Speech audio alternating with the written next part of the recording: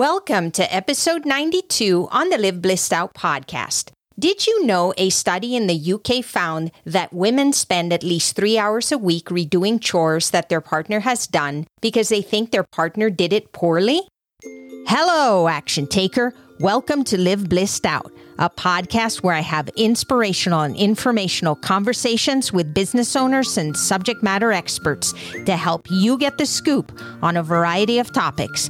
Tired of hesitating or making decisions without having the big picture? Want to be in the know? Then this is the place to go. I'm your host, Marissa Houston, helping you achieve bliss through awareness and action. So let's get to it.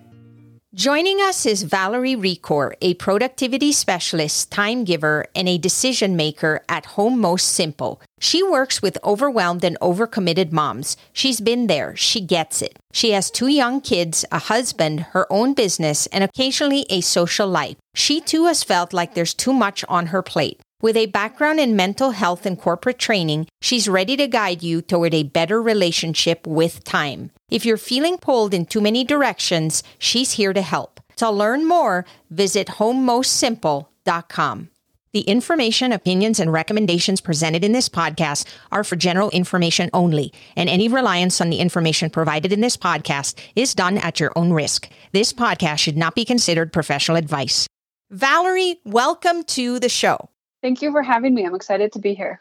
This is going to be a very informative conversation. We were talking about what we wanted to discuss, and the word that came up was delegation. And your definition of delegation is a little bit different from mine. If I were to define it from my perspective, I just think of it as letting go. I feel like we take full responsibility for things because we feel like we're the only ones capable of doing it the way we expect it to get done, when in reality, there's so many other people out there that can do it better or just as well, but we don't feel that. So then we get into this mode of, no, let me just do it. And then we get frustrated because we're doing too many things. I'd like to know exactly what you feel delegation means and how you want to define it for the conversation that we're going to have today. I love your definition of the letting go, knowing that other people out there are just as capable. And I think that one piece that I want to add to that is making sure that you're giving the other person ownership over that task. So if you're asking somebody to take on cleaning the kitchen or putting the laundry away or scheduling a kid's doctor's appointment, whatever that is, that they are now fully in charge of it, not you. So that it's off of your plate, it's off your to-do list, you're not going to worry about it. Somebody else is taking care of it, and it is not your problem anymore. And you can explain, this needs to be done by X time. I would prefer it is done this way. And maybe you show them whatever that might be, but you are going to then just take that off your plate, and it is now somebody else's task. They now have ownership and agency over it. That sounds like a dream for most of us, right? I think there's going to be a lot of people that relate to this. Can you give us an example of a situation you've seen where somebody has struggled with this in their life? Yes. When I was in college, and I had a roommate who would re-clean the bathroom after I did it because he didn't think that I did a good enough job. So I quit cleaning the bathroom because it was such a waste of my time and energy if somebody else was going to redo it. And I was recently talking to a friend who was sharing how his wife would reload the dishwasher. They had just discussions and arguments over the dishwasher because he would load it. She didn't like the way that it was done, and she would redo it. And he was like, why should I bother if you're going to do it? How many of us have done that? I catch myself on occasion wanting to reload the dishwasher when my husband does it because I feel like I could fit more dishes. Instead of thinking, awesome, it's done. I don't have to worry about it anymore. And we just kind of set ourselves up for this situation where we redo something that somebody else does, and then they quit doing it. And now we're mad because we feel like they're not helping or they're not participating. Yeah, we tend to then blame the other person because they're not meeting our standards, and we end up then putting more responsibility on ourselves. We say it's our job now, and then you're frustrated because you're having to do it rather than trying to come up with a solution so that you can help that person understand what it is that you are looking for and help them help you, as they say. Remember the movie? help me help you, right? So it's kind of that approach where if you just can't let go of that control and you're not setting those expectations, then you're really just putting more responsibility on your plate. Right. Yeah. You're just taking so much on and you're just thinking, well, I'm just going to do it because it needs to be done. Yeah. And for the other person, you're absolutely right. It's frustrating.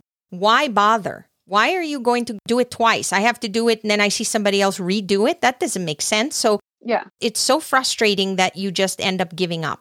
From this situation now, we know what we're defining it as, and we can understand and relate to the example that you shared.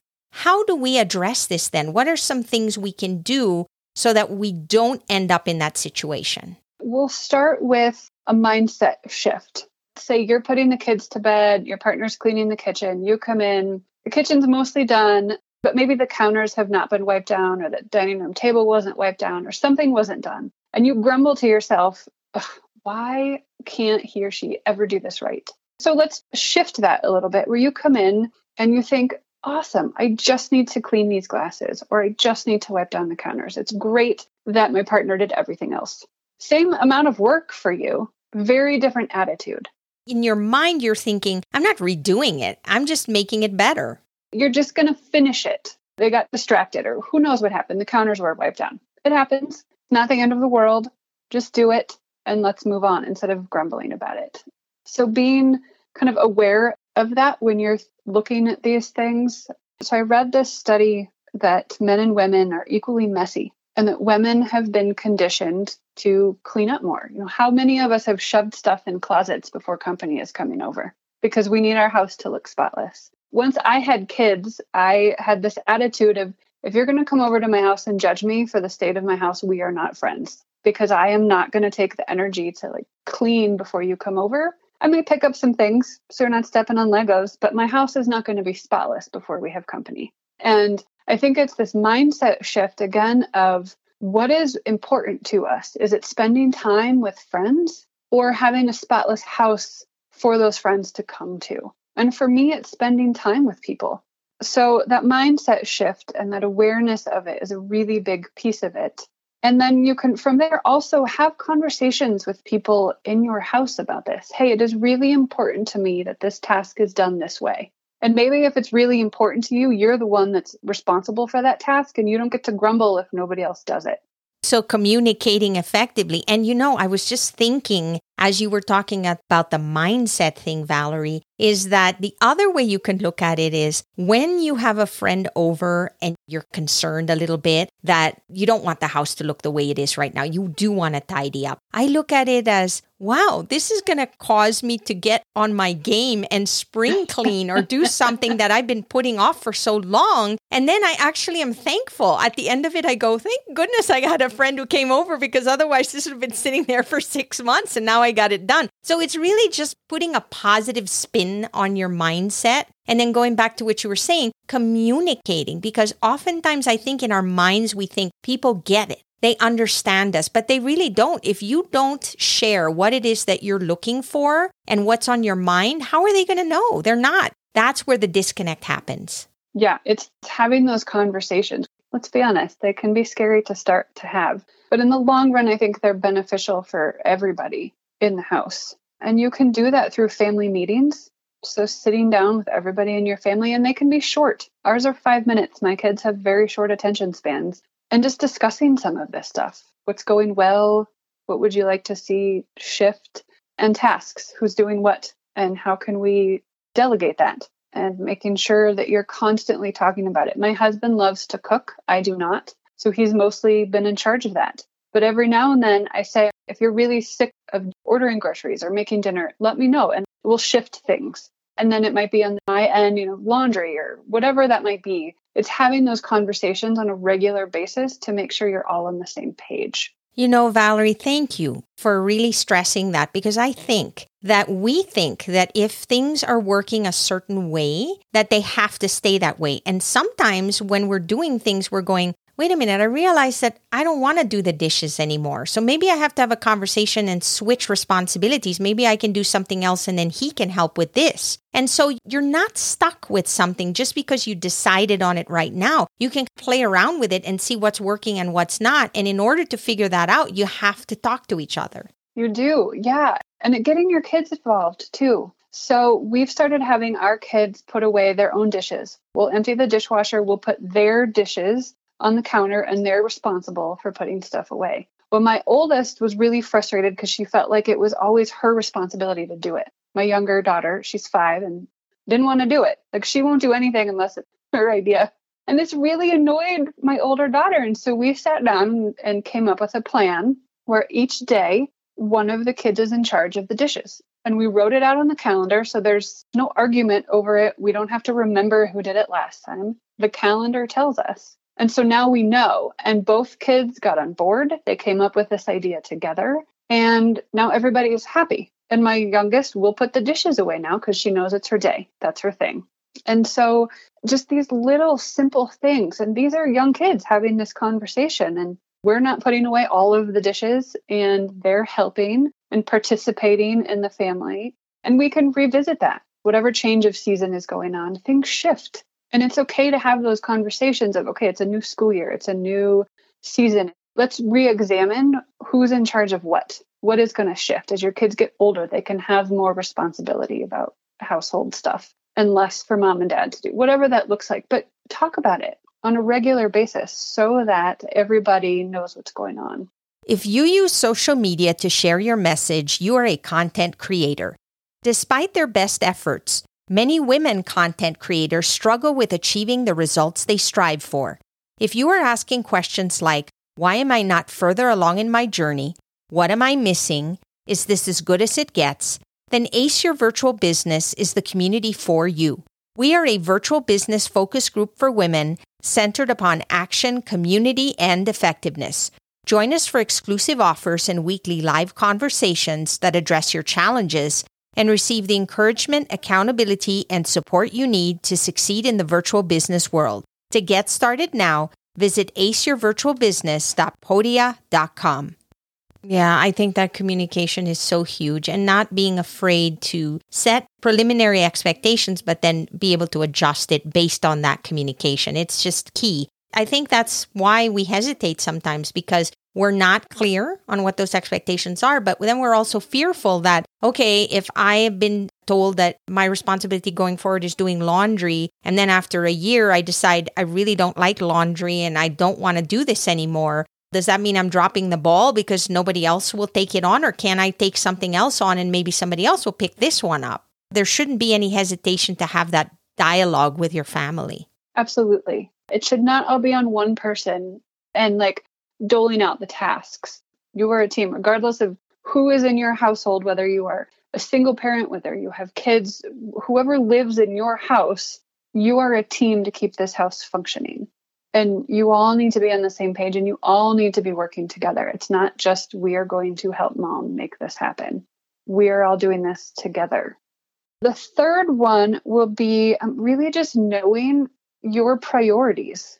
Spotlessly clean kitchen every night is a priority. If spending time as a family is important, if you are integrating a full-time job outside of the home as well as everything else at home, what needs to happen on a daily basis to keep things functioning? And then being able to let go of the things that don't need to happen that day. So you're not wearing yourself out every day, getting your house spotlessly clean every day, getting all your work emails taken care of, whatever that looks like, knowing what are the key things you need to take care of each day, and whoever else in your family fits in with that. What are those tasks you all need to do together? And part of that too is just, what is your level of expectation of what the house looks like each night?